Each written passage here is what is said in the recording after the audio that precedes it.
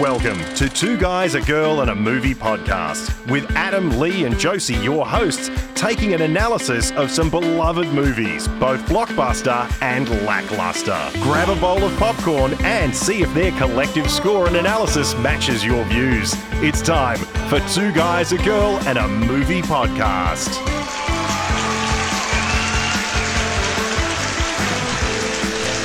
Hello and welcome to Two Guys, a Girl and a Movie podcast. My name is Adam. Josie? Wow, Lee told a joke just before we went live and Josie's broken. I'm Josie. I'm Lee. And Lee has broken Josie with a really shit joke. It wasn't even that good. No, it But it wasn't. took me so long to understand it. Do we need to do this over? No, I'm You good. good? I'm okay. Oh my god, she's crying. Wow. Yeah, I didn't think the Okay. joke was that funny. Yeah. Anyway, hey everyone. Very different to the Hi, Josie. vibe of this movie. First and foremost, give us a follow on all forms of social media. We're on Facebook, Instagram, and X. Go to our Instagram because we often do polls and votes of things and stuff like that. Let us know what movies you want to hear or what you think of the movies we do and all that good stuff. Also, we're on all podcasting platforms. Give us a rate on that too. Today, happy Halloween. Ooh, We've been- spooky season. We've been doing some spooky season goodness, and I hope We you've been have. enjoying it. It's been variations of spookiness. Yeah, 'cause Bring your own pumpkin. There was a bit of like musical spookiness. There was like Yeah. actual spookiness. And like funny spooky. some and kids shit monsters. This this was an interesting one because it's an Adam pick to the surprise of probably no one. But it was in line as one we were possibly going to do when we did The Exorcist, and Josie was like, "Hey, we should save this for actual Halloween." So today, I don't know why I did this to myself, to be honest. This is you. This was I all know. you. I You- suggested this. Why You're did a I do good this? friend. Yeah. You're Today welcome. we are talking about 1978's iconic film Halloween. This is directed by the legendary John Carpenter. I love this man so much. He has done a couple of things. Yeah, to varying degrees. A lot of his For someone, not naming anyone, what has he done? he did The Thing, which is the greatest horror movie of all time. Escape from New York. They Live. Fog. The Fog. The big one for me yeah. is Big Trouble in Little China. That's a personal favourite of mine. You've never seen any of these? Which one did you dress up at? Like, is The Thing the one with the little girls that you dressed up at? That's The Shining. Oh, okay, Yeah, never that's mind. Stanley Kubrick, but it's a Stephen King movie. Gotcha.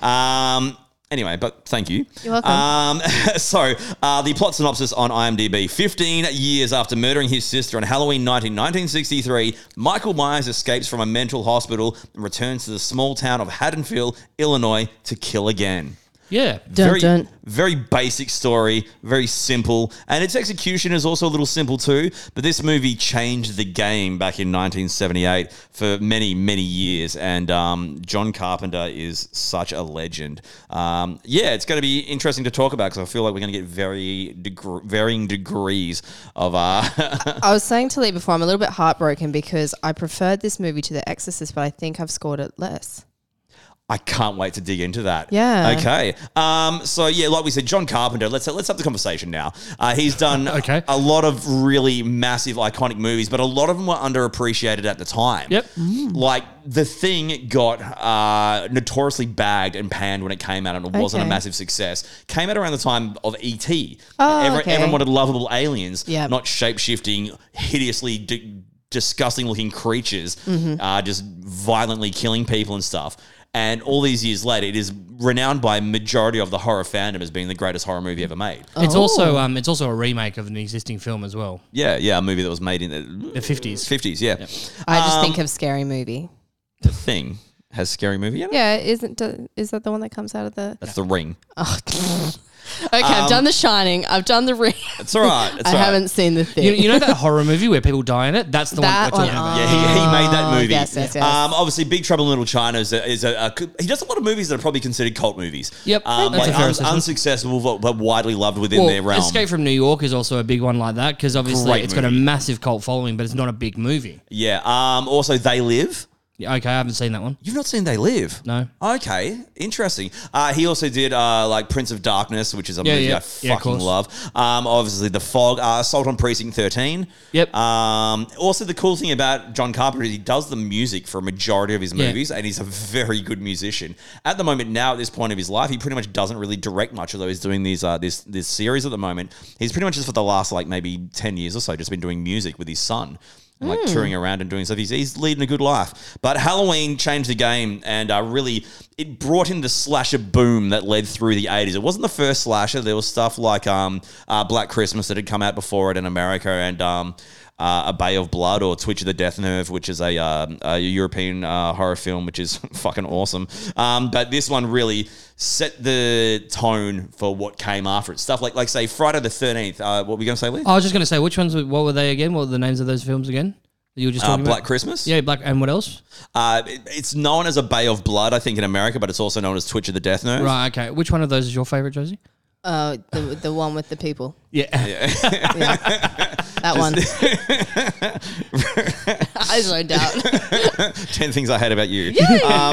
So basically on the back of this, it led to a massive boom in the 80s of like generic slashers. And Friday the 13th is a great example of it. They literally, when they made Friday the 13th, which led to a massive franchise of 12 films now, it was literally just like, look, we want to basically copy Halloween and make something similar. So it's a slasher movie based on like a holiday, Friday the 13th, of like someone out getting revenge and killing a bunch of teenagers. Just that basic format went through. And in the 80s, you had stuff like Happy Birthday to Me, Mother's Day. You had like all these like sort of generic kind of like horror movies on X holiday or whatever, like, you know, Silent Night, Deadly Night and shit like that. But the slasher trope's an interesting one, which I quite fondly like. But the more interesting thing about Halloween and the story of it is it has led to so many movies.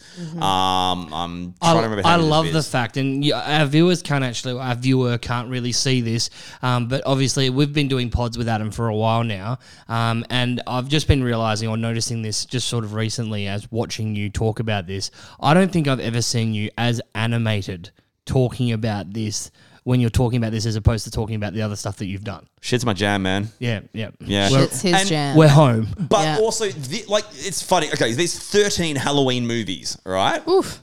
One of them doesn't have Michael Myers in it at all, which is quite funny. John Carpenter's only made the first and second ones. He wrote the second one, sorry. Didn't direct it.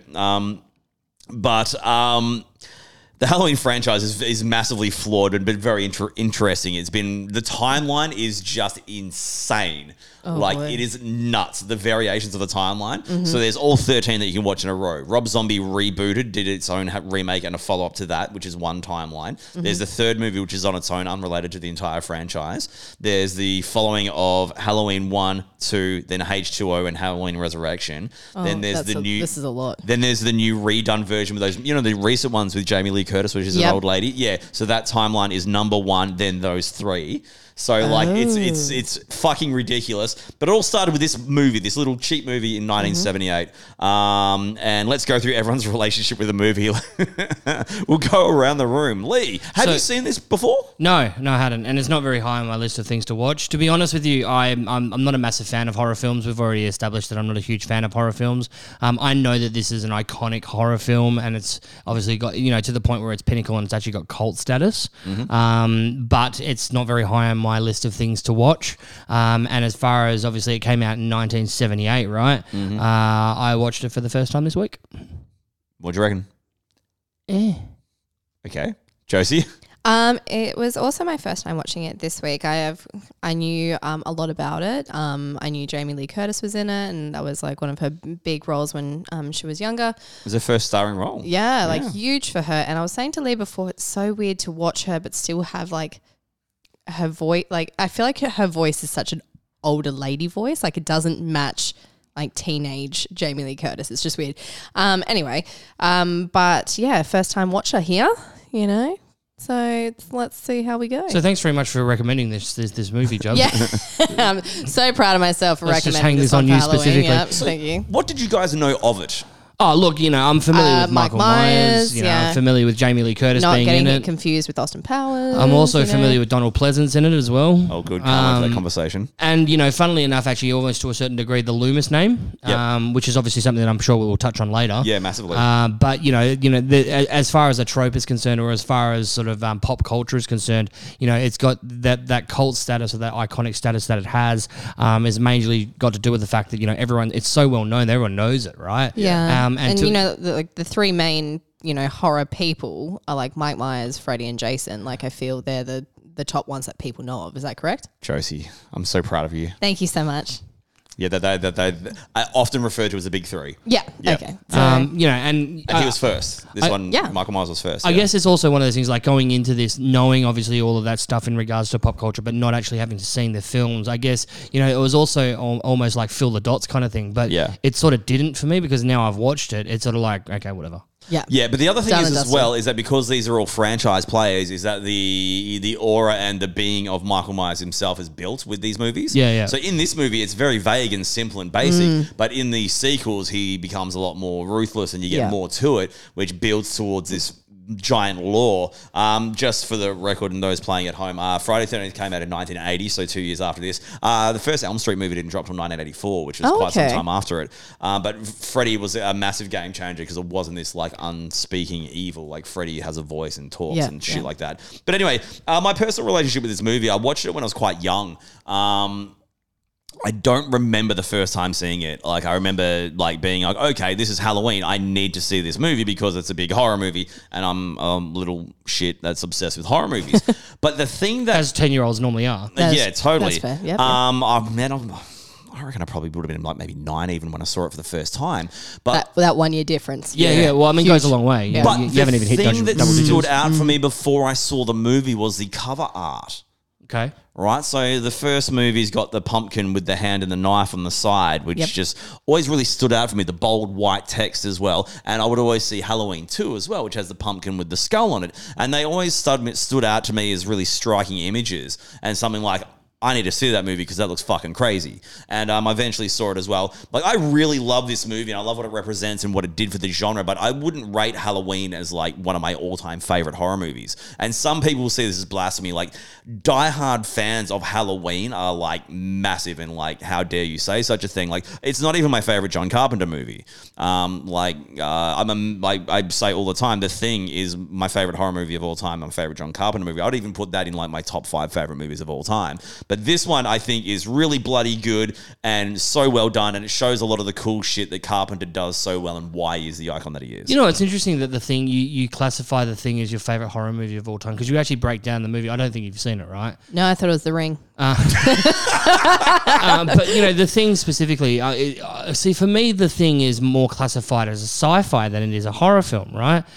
It's incredibly gruesome, though. Yeah, but it is. But it's more sci-fi than the alien aspect of it is more sci-fi than it is horrific. Definitely, it's a sci-fi horror, yeah, for sure. And I find it interesting that The Thing obviously rates as your highest John Carpenter movie, where you rate Alien and Aliens so highly, right? Yeah. Because there's obviously a sci-fi horror element that you must be really into. Yeah, definitely. Yeah. Like the blend of those two movies together sort of really just tick your boxes. Yeah, I was saying to someone the other day, I'm like, we need more of that. There's not enough of that going around these days. Although Brandon Cronenberg, this is such a fucking sidebar, he does some really cool kind of sci-fi horror stuff, but in more of a, like, I guess a medical sort of strangeness way. But anyway, this is completely off the point. Okay, I really enjoyed this movie as a kid and grew up to it. And Michael Myers is iconic, and I could watch him stab motherfuckers every couple of years like they release movies. Yeah, sure. And some of the sequels are utterly terrible.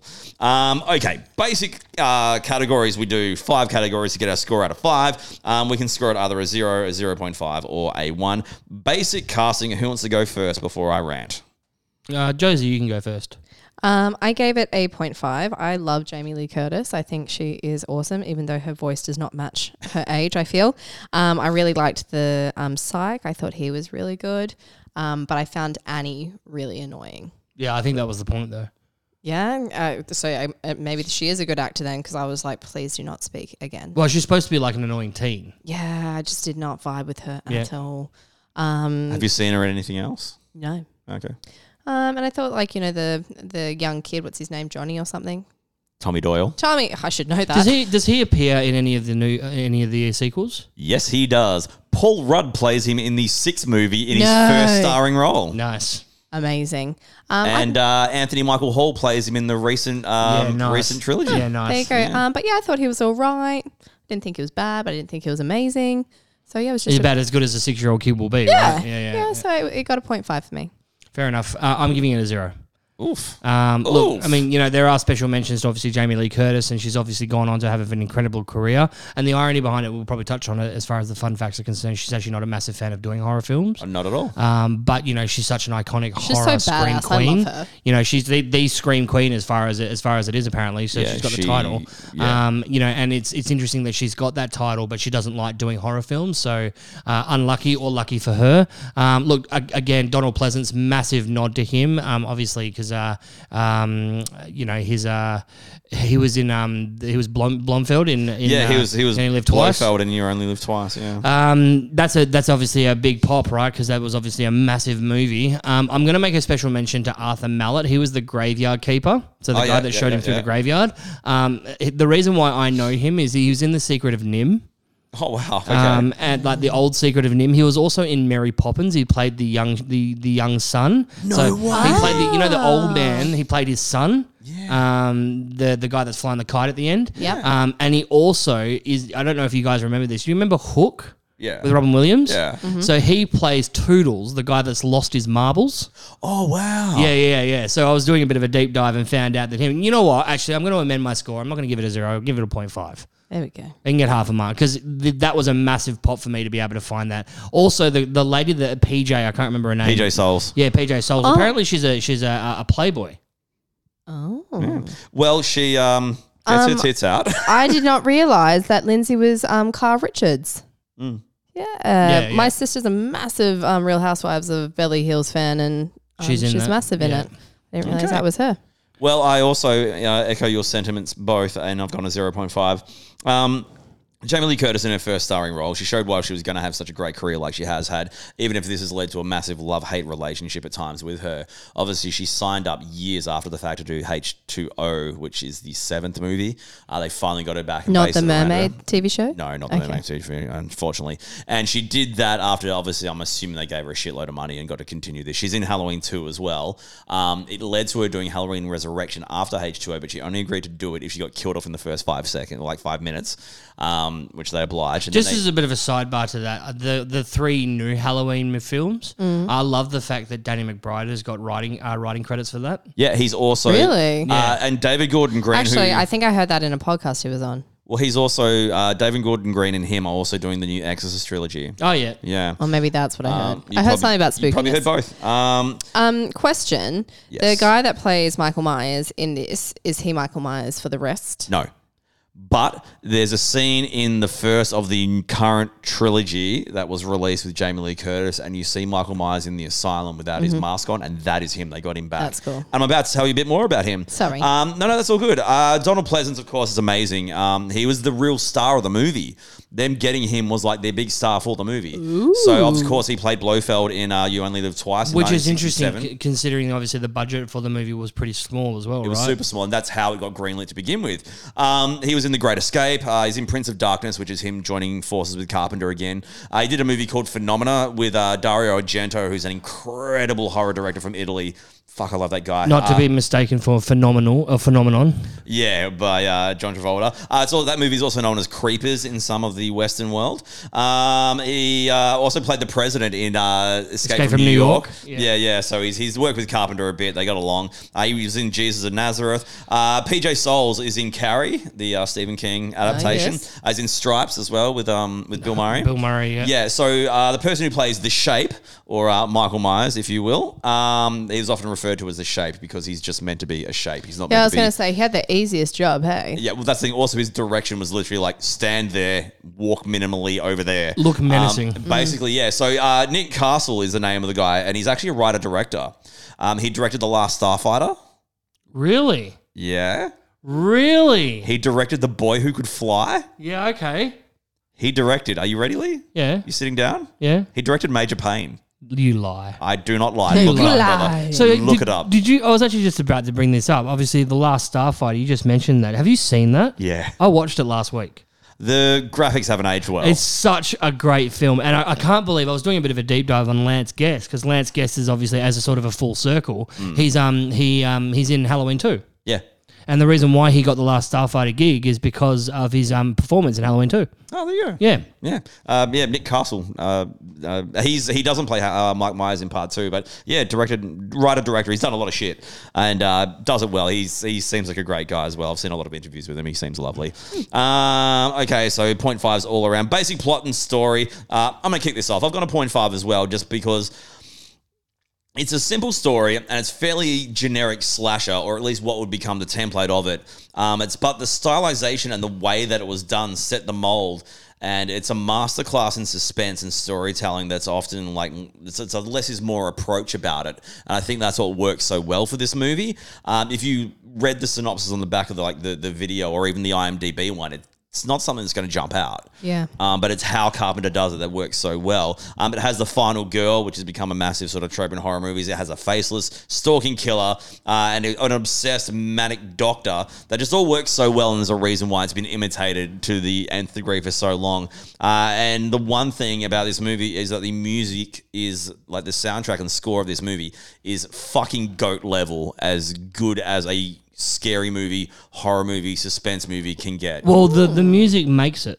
It's fucking incredible. Because there was a discussion where someone was watching it without the music, and it actually changes the entire tone of the movie. Yeah, they watched it without music when it was getting made, and the people, like the studio, were kind of like, this is There nothing. needs to be average. more. Yeah, and as soon as they saw it with music, they like shit their pants. So, Yeah. Ooh. But I've gone 0.5 for the plot and story because it is pretty straightforward and basic. Josie. I also went a 0.5, just because, first of all, I love the fashion in this movie. I am loving Yeah, what the they... 70s. Yeah, I really think I should have been born in the 70s because I love the fashion. And I'm just so intrigued because it's only 5 years after The Exorcist. I can never say that word. But it looks so much like newer and fresh, and it's only like a 5 year difference, but it's like such a difference it has been. It's also like less than half the budget. Well, Christ, shitload less than the budget of The Exorcist. Which is so crazy. But with the plot, I can see why that people liked it. Like, there's sex and boobs in it, so that's like tick to the, the demographic that it was aimed at. Fair amount of killing, but it's not a very bloody, gory movie. Yeah, and that's what I also said. There wasn't too much gruesomeness. It was a good setup for the franchise that has now become massive. But at the same time, it's just nothing special. So I definitely see why people have loved it for so long, but again, not too special. And again, like those old date movies, take your girlfriend there, she's going to get scared and cuddle into you and stuff like that. So that's what I mean. It's like they've found the way to appeal to like a wider demographic with, who they are trying to aim it at. And the interesting thing is, as the sequels went on, the horror genre had evolved to the point that they started adding in more gore and blood and sort of more, gratuity, because that's where horror went. Well, that's the shift, right? I mean, at this stage in horror, it was more psychological. It was more like the scare tactic more than anything else. It was the impact was more about the build up to the murder happening as opposed to the murder itself. Yeah. Mm-hmm. The build of the music and the stalking and like POV shots and shit like that. Yeah. What'd you go, Lee? Look, I'm giving it a 0.5. Interestingly enough, I'm giving it a 0.5 as opposed to a 0 for the similar reasons that you're giving it. Look, it's a trope and it's a process and a storyline that it's effectively been done to death ever since. But it needs to be acknowledged that this was very, very, very early. Mm-hmm. And obviously, since I've obviously only watched it recently, but understanding that this particular process or this idea has been done to basically, pardon the pun, to death, right? And it needs to be acknowledged that Carpenter did this 30 years before everyone else did. Yep. So with that being said, you take a look at the originality of the storyline and the basic plot, it's actually relatively original for what it was. Yeah, and it's interesting as well because just throughout the 80s, there were so many slashes, like so many, and I love so many of them. But it's just interesting that this one, being kind of simple and straightforward, it was such a big success that it influenced so many other people to be like, hey, they made this movie for like not even $500,000 and it made a shitload. Bank. Yeah, they're like, we can do this. Yeah. You know, and that's sort of, and for better or worse, it did what it Well, did. I think the big thing that I took away from it, as far as all that Hollywood has taken away from it, is the final girl thing. Yeah. That's such a massive trope now. And especially, and it's not necessarily just in horror films per se, although it's big in horror films, it's the final girl thing that obviously is just such a massive thing. Yeah, I don't think horror gets the respect it deserves for like female empowerment. Because shit. I'm just thinking about like Fuck you. The Menu that we watched. Oh, how good was that movie? Yeah, she was the final girl, Yeah. But there you go. There's the trope, right? Yeah. That's the point that I'm making. You don't even realize that it's such a thing, but it's a thing. And Very if Anya Taylor-Joy is listening to our podcast, I would like to propose marriage to her. I'm just throwing that out I'm there. glad you went PG there. Yes. Marriage. I want to marry. Anyway, 3 notable scenes or favourite scenes. Just before we get into that, Okay. just want to help sell the point for you. He has a racing car bed. I wish I had a racing car bed. That'd be awesome. One daily. All right, notable scenes or favourite scenes. We'll go around the room and then we'll go with our scores.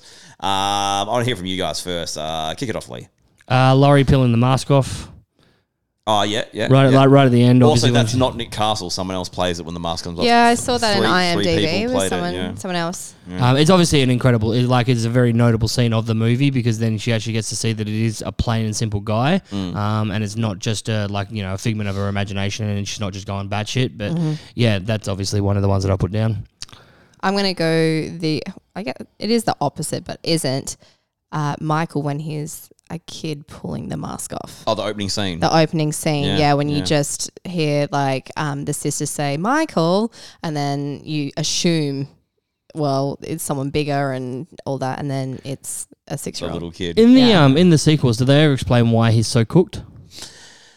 So it's one of those things, they try not to, but they add more and more to it, and there's an actual trilogy, so numbers 4, 5, and 6. They dig way deep and go super left field about it, and it's like this weird cult Swing and shit. miss type thing? Yeah, it's one of those things, and there's a reason why they retconned it, because it's a bit much, although I do have a soft spot for number 4, which is fucking awesome.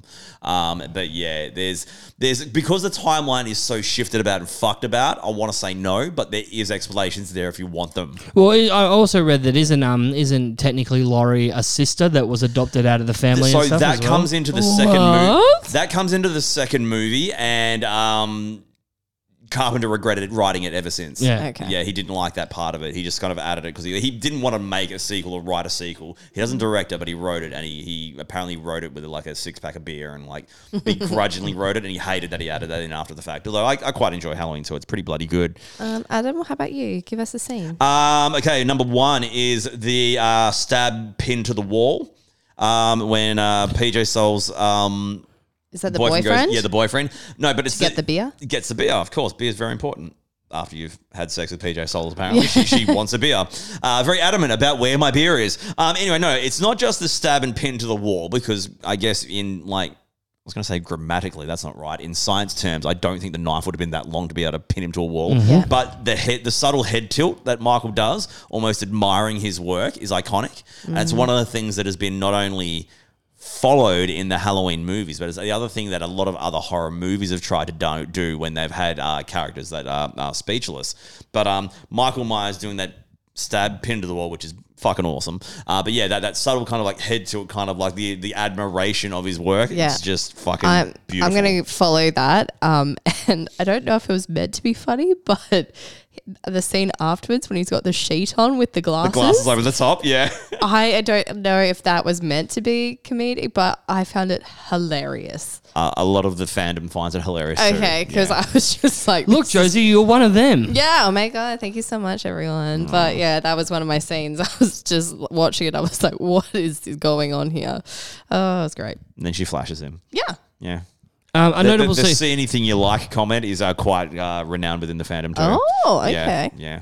It's more of a question more than anything else, but it's part of a specific scene, and apparently it's a question that gets asked across the entire movie. Why did she drop the knife? Honestly, it's one of the most common questions she gets throughout, whenever she does horror cons and stuff like Yeah. that. Everyone asks Are her we, that. are we doing gripes? Because I have one. No, but it's just a question. I'm talking about that specific scene. So she picked it up. Why did she drop it? Yeah. I don't know. You got no answer for me? Yeah. So as far as a notable scene is concerned, that's what I've written down is why did she drop the knife? Well, can I ask, why would you open up the window? in the car. Look, I've got other questions in regards to that. We can do a gripe session if you want to, because just strap in for that. Has that been us? Like, why did that nurse lady open up the bloody window when she sees all the crazies? No, you know what? It's interesting actually. It's not so much the open the window up for me, because I get that he was obviously bashing the window in. It was, for me, it was more like, why did she get out of the car and why did she leave the keys in there? But you see her wind down the window. At least try and drive away or something. She's stopped and she goes. She dumb. Anyway, How does she go? Horror movie logic, guys. It's a lot of times it's not meant to make sense. Also, when you say he smashes the window, did you notice the wrench? Yeah.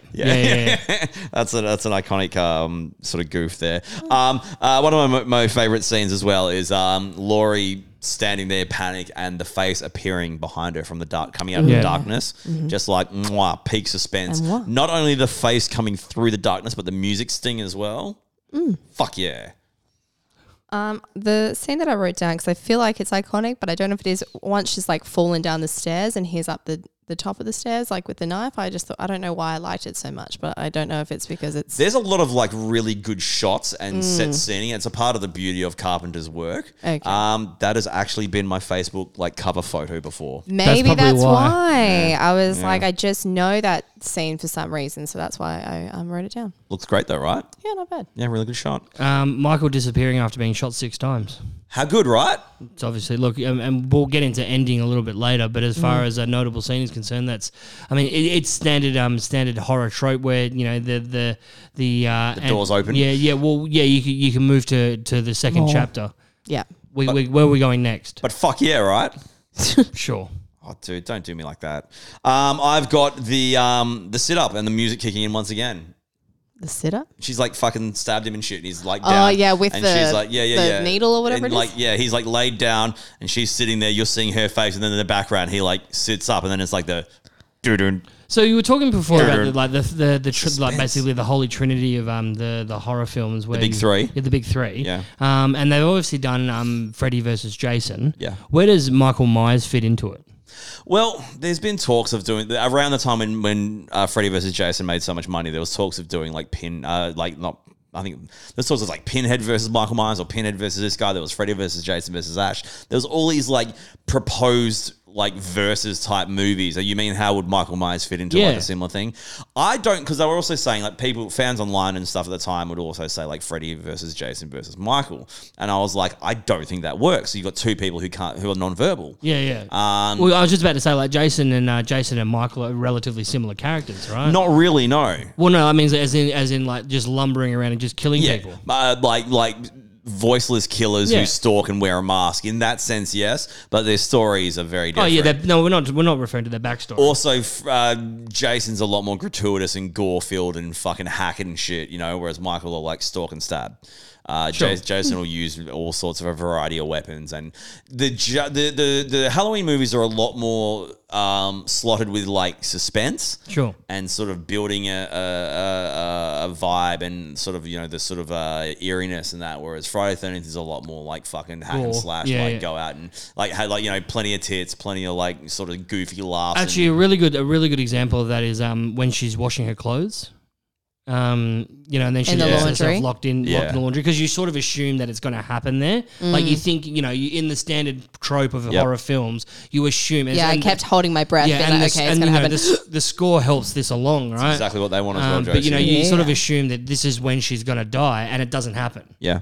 So that's actually, me looking at it, you know, from a holistic perspective, it's very well done. When Linda is on the phone to Laurie and she's getting killed, was it meant to sound like orgasm sound for a reason? Like, do you think that's what the director? No. Okay.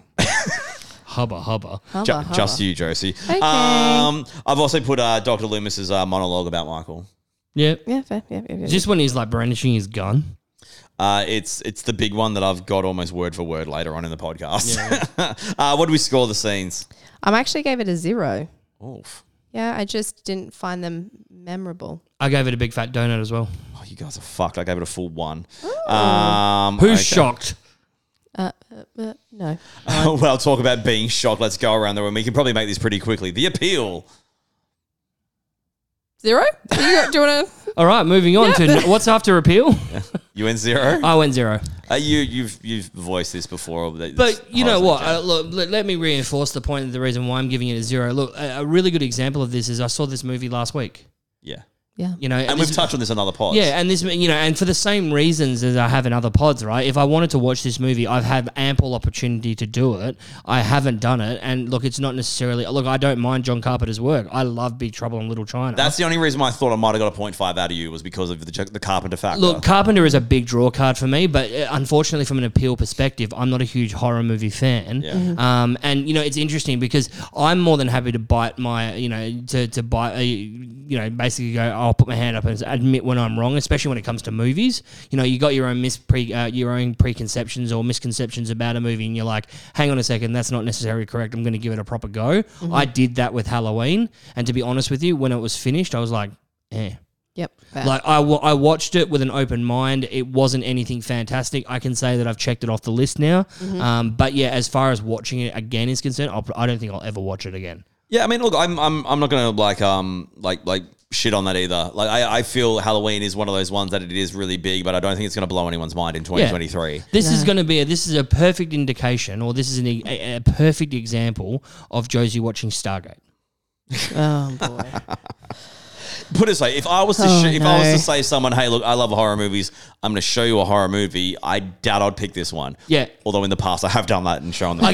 But I get it. And you know what? It's interesting because you take a look at the horror, and you're exactly correct. You're 100% on the money in the way that John Carpenter is all about the suspense early, right? You know, this movie was more about the prospect of the characters dying as opposed to the actual act of the people dying themselves. Yeah. So you know, it's not in the same vein as Scream, where it's all about, you know, stab, stab, stab, stab, stab, and then, you know, so on and so forth. It's literally just about, you know, will they or won't they kind of thing. Almost will they or won't they. You do know the first horror movie I wanted to do on this podcast with you guys was going to be Scream. Okay. Yes. Yeah. That's great. Yeah, but that's I'm sure the there's point time, that I'm making, my love. right? One day. And yeah, look, as far as appeal for this particular movie is concerned, it doesn't rank very highly. Yeah. And yeah, just not my cup of tea. Yeah, it sadly is a 0 for me as well.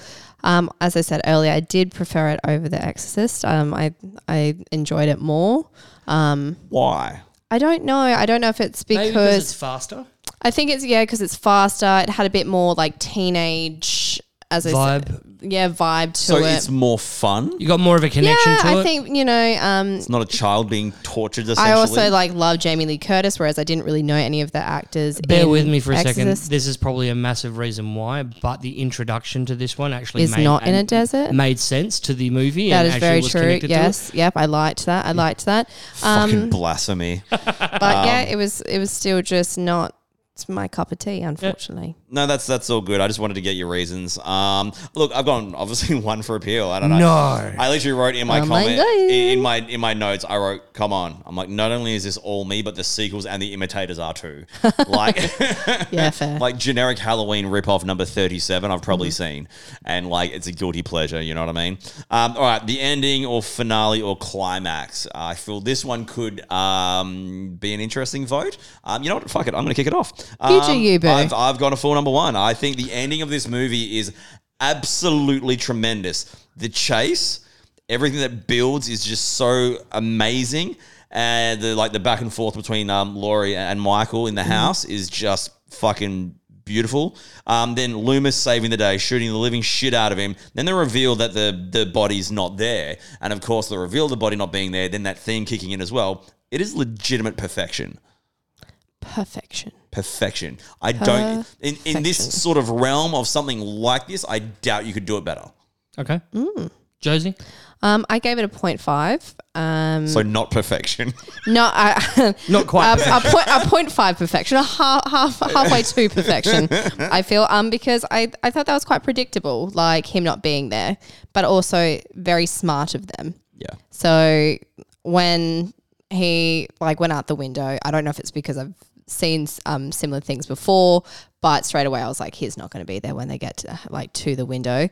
But then at the same time, I was like, oh, that's a good setup for the next one. So I love, the strategy behind that ending. Very similar to Back to the Future with Doc, grabbing Marty and going. I love that setup. I think that's such a smart idea by directors to set up that open-ended ending for those next ones. A lot of horror movies will have like bleak, vague sort of open endings, and Carpenter didn't want sequels to this. It was only a product of the fact that it made so much fucking money. But the sequel was made in 1982, so like we're talking a good like 4 years after this came out. Okay. But the movie picks up literally as soon as that ends. Love that. So it's like straight into like what happens following the events of this movie. I am all for it. Yeah, Lee. I gave it a 0.5. Okay.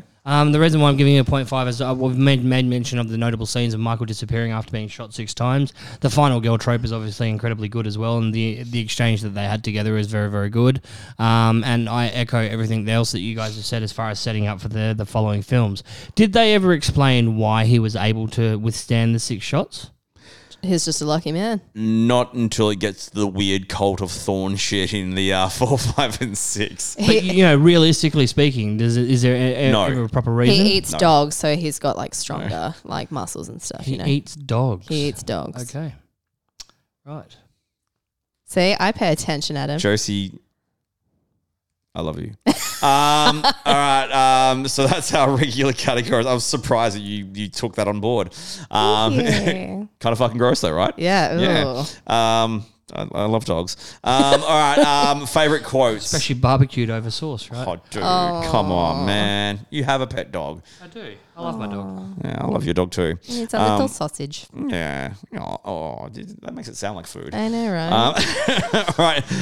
Notable quotes. I'll kick it off. It's Halloween. Everyone's entitled to one good scare. That's my first one. It's a great fucking line. I do like it. But you can't kill the boogeyman. I'm going to piggyback off that and say it was the boogeyman. As a matter of fact, it was. Yeah, that's one of mine as well.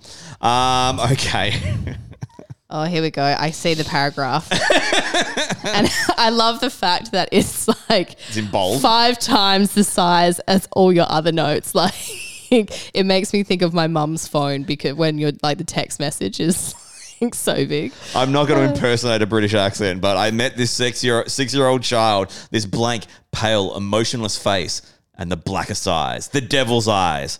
I spent 8 years trying to reach him, then another 7 trying to keep him locked up because I realized what was living behind that boy's eyes was purely and simply evil.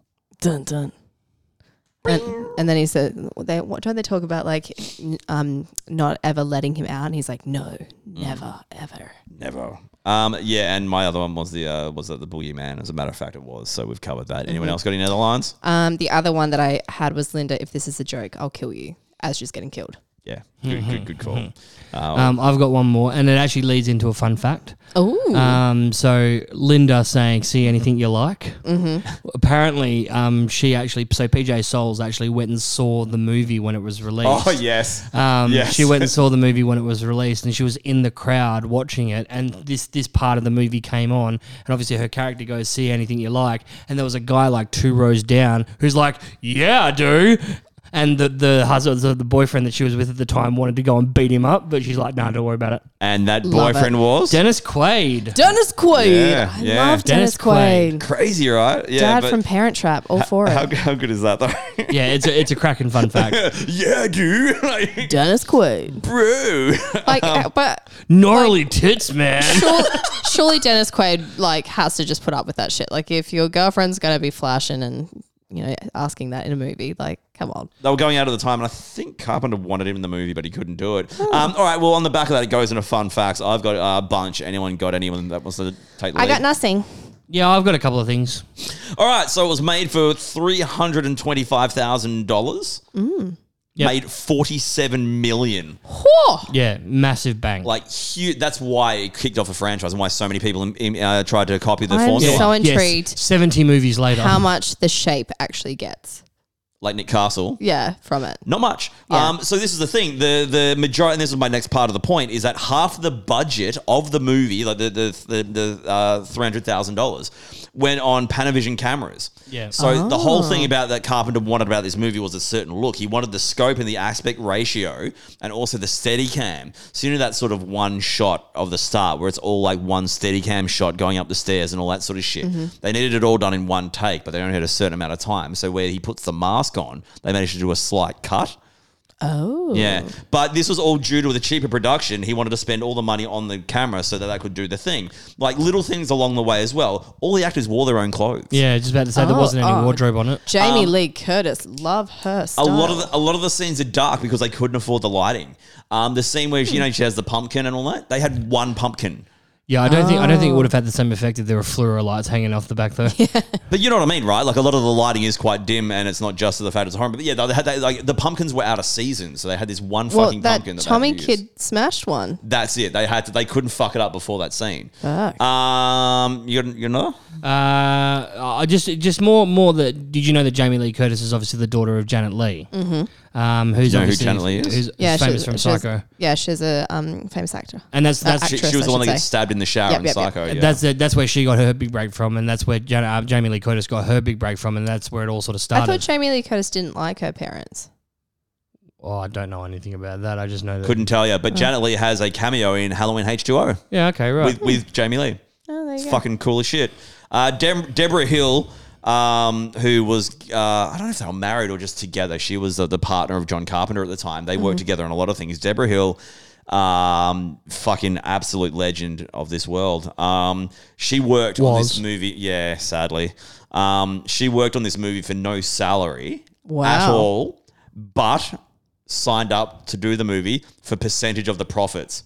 And smart woman. This movie grossing over $70 million over time was a bit of a good choice. Yeah. She got paid more than fucking anyone for this movie apart from John Carpenter, who you got to see interviews with this guy. He's fucking amazing and hilarious and so what a cynical. smart woman. John Carpenter's, they're like always like, what do you think about all these sequels? He goes, I like every time they make one, I get a big check that appears at my house. Ooh, yeah. You got another one, Lee? I'm sure you've got one of the most obvious ones. Dr. Sam Loomis was named after Sam Loomis from Psycho. There's another fun fact about Psycho. Big Hitchcock fan. Obviously, Loomis is obviously a very famous name in the horror film industry, right? Doesn't Loomis mean like wolf or something? Am I just making that up? No, that's Lupin.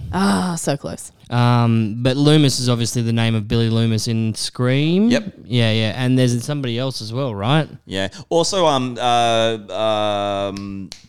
Pleasance's background. He did a lot of the Hammer horror in England, which was massive, sort of a branch of horror movies with Christopher Lee and Peter Cushing and stuff. Why is Loomis such a big name? Like, why does it mean something else? Like, why do people go with it? In other movies, like it's a nod of the head thing. And speaking of Hammer horror and Pleasance being involved, Christopher Lee and Peter Cushing also turned down the role of Loomis. Yes. And after the movie came out and was what it is, Christopher Lee actually came out and said it's the biggest regret of his career was not agreeing to do it.